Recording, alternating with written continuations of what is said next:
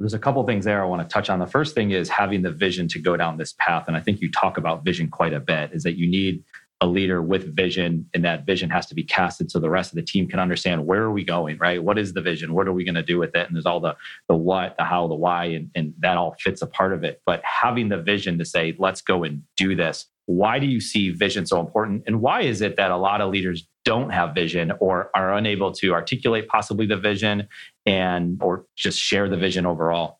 Yeah, well, let's start with why vision is so important in the first place. And it just circles all the way back to the first conversation we had about the word entrepreneur and creating. The microphone you're using right now, the desk you're sitting at, the windows, everything that you're physically surrounded by didn't exist until somebody had an idea. Somebody had a vision for what was possible.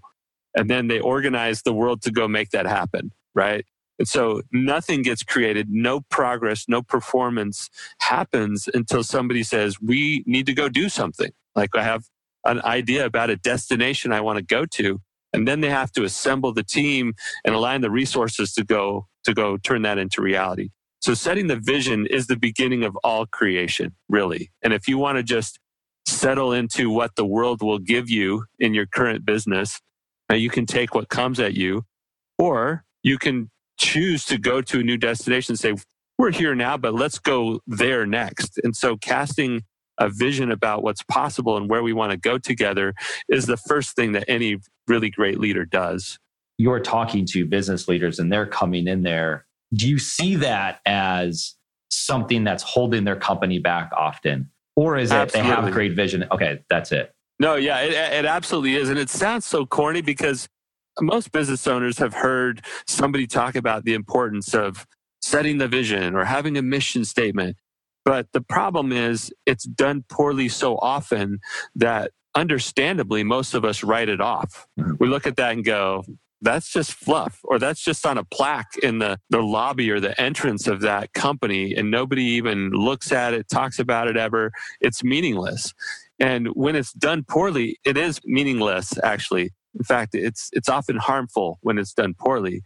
When it's done right, it's powerful and it lights up the organization in a way. It provides a guiding light to where, why we're doing this in the first place. I have a very specific definition of vision that we've taken from a book called Beyond Entrepreneurship. Okay, so it's by a guy named James C. Collins. Before he went by Jim Collins. Yeah, there you go. This was his first book, and he wrote it with his mentor and his mentor's name is Bill Lazier. It's called Beyond Entrepreneurship. And in there, he talks about values and purpose and mission. And I mix it up a little bit more in line with the Simon Sinek start with why. But I start with purpose, values, and mission. So I just changed the order a little bit because I like to start with why. But once you get clear on why we're doing this, why this business deserves to have life, if you want to think of it that way, the impact on the world, that begins to change the dynamic, the relationship of the people in that business with the business. They're no longer there just to do a job. They're not there just to create widgets or provide a service. They're there for a purpose, and it changes everything. Then if you get clear on the values or how we operate around here, now we can attract people who may be from very diverse backgrounds, and you need diversity for innovation. You need diversity for customer service and all the other reasons why you need innovation. But on purpose and values, you need sameness. And when you attract all the right people from a purpose standpoint and a value standpoint, changes the game entirely. And then you need a clear mission. And what I mean by that is a destination that we're up to right now. We are going there. We will accomplish X by Y time frame. And that just is the rallying cry for that team of people now. Here's what we're up to, and we can pull together on that. So sorry if I ramble. I just get so excited about this stuff that when people do it right, setting the vision is powerful, and it's game changing, literally. Do leaders come in thinking that they're visionaries when they're actually not visionaries?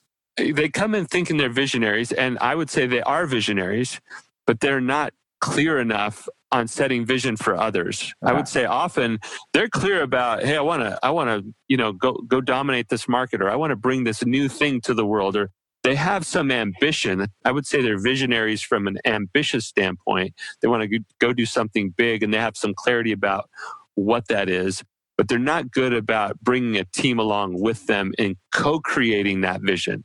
And that's an important distinction. When you enroll people to go name what it is we're going to go do together, that's a lot different than a single visionary who's like trying to pull people along because they don't share in that vision. Right. So going back to the one point, I remember being at a large company and they would put out these things. It'd be on the wall, it would be in the email, it'd be in a memo, and it would be like, we're worldwide leaders in customer service. And we're going and this is like, that's the mission. Like, and that's, I started seeing that. And I started realizing like, wow, the messaging is bad in large companies, especially in the insurance industry. And that's where a lot of the stuff came in. It's like, let's just tell a real story, and then you get to the mission and all that. But you start creating, you start putting content out there, you start sharing what it is your beliefs are. But that also leads to what you were just saying is they are visionaries, but they're just not clear on what that is because there's just so much going on, right? As a business leader, you have all sorts of things going on. And I want to touch back a little bit more on your background in a minute. But it's possibly that they're not clear because they're not thinking through things clearly because there's so much going on in here in your head. And that takes me back to when we talked before we started chatting here is Personal Offsite, the podcast that you just came out with, where you're enabling people to go out there and give themselves permission to go take some time out of the office, turn off your technology, write, think, whatever that might be. And you've already done it here where you've taken ideas from other leaders and you've kind of crafted them into your own. So it doesn't have to be absolutely 100% as you suggest it, but it could be along those lines. And you start that habit, which is very important to say, leave your office every month, leave your office every quarter. If it's just for 2 hours, just get out of there and go think and do these things, because that will help you become a better visionary, because you are a great visionary. You're just not able to do it yet. So I want to talk about that a little bit of, do you see that? Because you have this visionary who's not been able to cast it, but if they would just free their mind a little bit and go think and write and do all those different things, that would allow them to get to that part.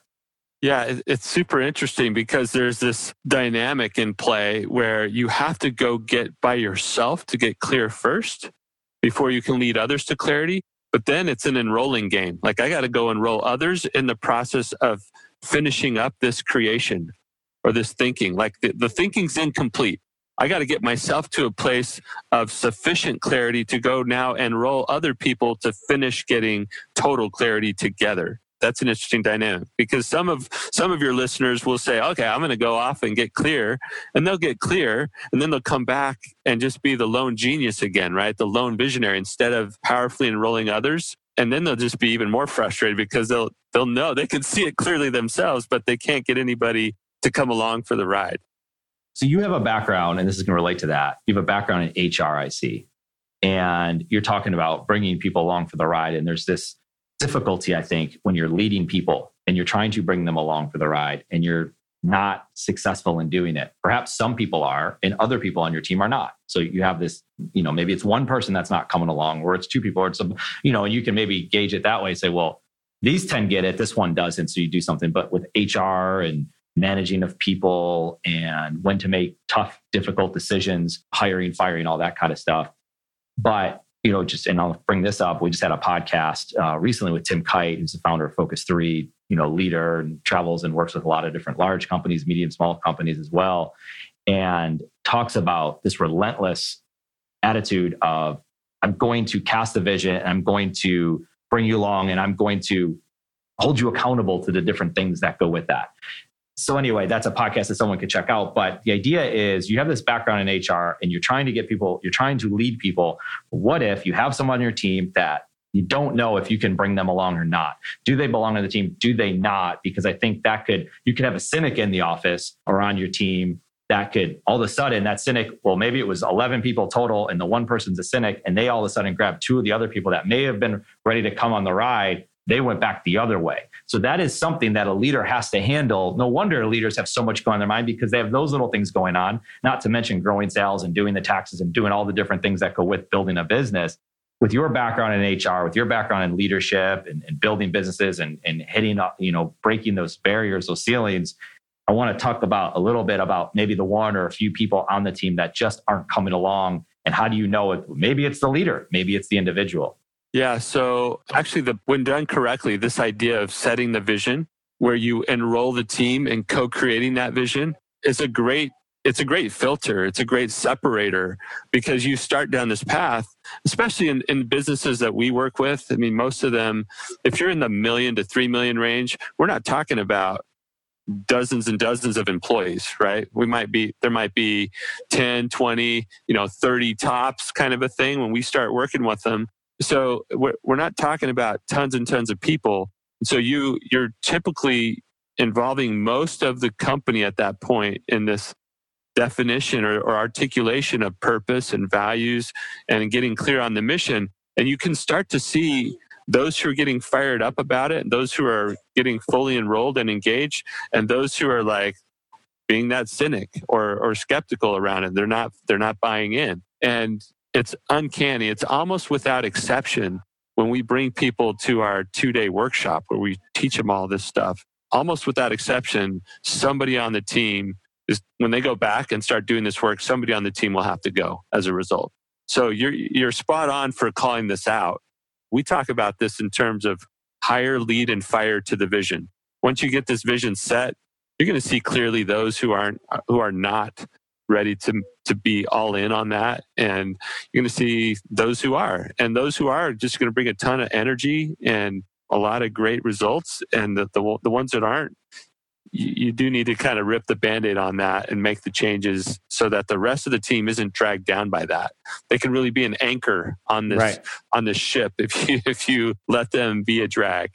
It's almost like when someone shows up to your workshop, or perhaps they go out and open up their mind and think a little bit, and they get clear on their vision, they can see who's not clear with them. There's something missing. It's like you're saying, they show up, you're like, oh wow, this isn't a fit. We have to make this change because can't have this obstacle in our way every time we're trying to cast this. It's going to bring the team down, and that certainly could be an obstacle to growing your business. Yeah, and setting the vision is not a one and done event, right? You can't just put it on the wall and it just off we go. That's right, and I know that's kind of goes without stating, but let's just reinforce it here a little bit. Your job as a leader, I mean, you basically, as a leader of a growing company, you have 3 main roles. The first is to set the vision. It's all the stuff we've talked about. The second is to build the team to go make that vision a reality. And we've been talking about the team dynamics now. And the third is to secure enough fuel for growth. Or in other words, well, most of us referred to it as don't run out of money. But I don't like that. That's more of a defensive reaction standpoint, right? I want to get into more of a proactive stance of how am I going to make sure we have enough fuel for growth? And your job as a leader is to do those things. And setting the vision is a constant rhythmic thing. Like every time you get up in front of your team, if you're not talking about purpose or values or the mission, you're missing it, right? Like you have to be constantly doing this. And because it's now part of everything that we do in the company, it's really easy to see those who aren't going to make it, who aren't going to come along. And the sooner you get that out, the better. Yeah. Yeah, no, I get it. And the fuel growth, like you just said, it's taking away, that's a negative, like cash is king. We need cash. We got to get it in. Fuel growth, right? And how do you do that? And I think that's very well said, and something that I think can apply to a lot of people, because you hear them talking about cash and the defensive side of that. With the HR background and with what you're doing, it makes a lot of sense in your ability to lead a team and understand what that's like, because there's so many different dynamics with your team. And I want to go back to the one, use a separator. A separator is a good thing, because if you cast a vision and you have someone on the team who's just like, I'm not seeing it, that's okay. Maybe this team isn't for them. And I think a lot of this is what we're doing right now, is having this conversation, putting out content, having a podcast. Someone could go listen to it and they could say, Brett, I don't agree with anything that you say. I don't want to work with you. Well, that's perfect, because now you don't have to waste the time of having that next conversation, because they were eventually not going to like you anyway, right? Not like you, dislike you, but you know what I mean, of possibly working with you. So I think when you share what your truths are, what you believe in, someone can decide before even having that conversation, which is incredible leverage to have, the media leverage that is, to say, oh, wow, I really like what Brett has to say. I would like to have a phone call with him or someone on his team. And then they take it to that next step. And next thing you know, they're in Phoenix, Arizona, working with you and your team. But that's a separator. And I think those separators apply to a lot of different things. It's completely different than when you're talking about casting the vision, but it's no different in the sense of you have a thought, you put the belief out there, and people then from there can decide if they want to work with you, do they not want to work with you, and what capacity those might be. You're absolutely right, Eric. And that's, I want to just make a point on what you just said. The external branding the external messaging, communication, when you're trying to attract ideal customers, is one side of the same coin as the internal vision, right? The internal culture messaging. The internal branding and messaging is equally important, and the right people will be attracted to it and the wrong people will be repelled by it, should be repelled by it if you're doing it right. If you're mixing a strong enough batch of Kool-Aid, right? Yeah. We like to dish out a really strong cultural Kool-Aid, and those who like it are going to love it here. Those who don't, go find what tastes better for you somewhere else. Sure. And I've already brought Jim Collins into the conversation. I got to do it again. I just love a lot of his stuff. But he points out, he uses the term cult-like culture, right? The root of culture is cult. Yeah. And we all have these negative connotations around that. So, I know that's a little risky to talk about that. But think about the strength and power of those ideas, the purity of the ideas in a cult, whether or not they're right? In a company, if you get so clear with your messaging, so clear with your purpose, your values, your mission, that only the right people would want to be associated with that, that's when you have a cult-like culture, and it's super powerful, right? You don't have to deal with all the water-cooled talk and the wobble of people not being clear or maybe not fitting in or being a drag. And there's this lift that happens when everybody's on the same page about why we're doing what we do, how we operate together, and then, the specific thing that we're up to right now. Is that a big reason why you have a podcast, you write a blog, you create content, you put your stuff out there, you're on LinkedIn, you're spending this time because you're trying to build a business and, you're trying to, meet potentially new partners, clients, and all that to work with. Is this all a big reason why you are out there creating content? Well, anybody who does a business like what you and I do, where we're serving a variety of businesses who have similar challenges, you have to be able to get out there and share that message over and over again so that the right people will hear it and go, yeah, I need that help. I don't do it specifically for attracting the right team members, but when it comes time for me to hire, like you said, there's a boatload of content out there for them to go, I dig what Brett's saying, or I don't, right? Right. So it serves the purpose of attracting customers and partners. It also serves the purpose of attracting the right team members or contractors or whoever might be working with us. For the visionaries, the leaders of the business, and they finally set out their vision, they understand it, they got the right team in place. Does it help them to then create that content or story or whatever that might be and however they're going to do it and share that? Obviously every business is different. So we're not going to go down that path of, what industry and all that kind of stuff, but just overall, as you're helping people go through the ceiling to then create content, will that help them go through the ceiling? Like there's all these other things that you're working on. Is marketing, is creating content, is doing those things. Do you think it helps them grow their business? Oh, absolutely. Yeah. Nothing that I do removes the requirement for a business to continue to grow their customer acquisition capabilities, right? And putting great content out there that educates the market, educates prospective customers, partners, etc. That's great business. But no amount of content in the world will solve the business building challenges that we focus on in our business. So it's not to exclude other things you have to do to grow a business.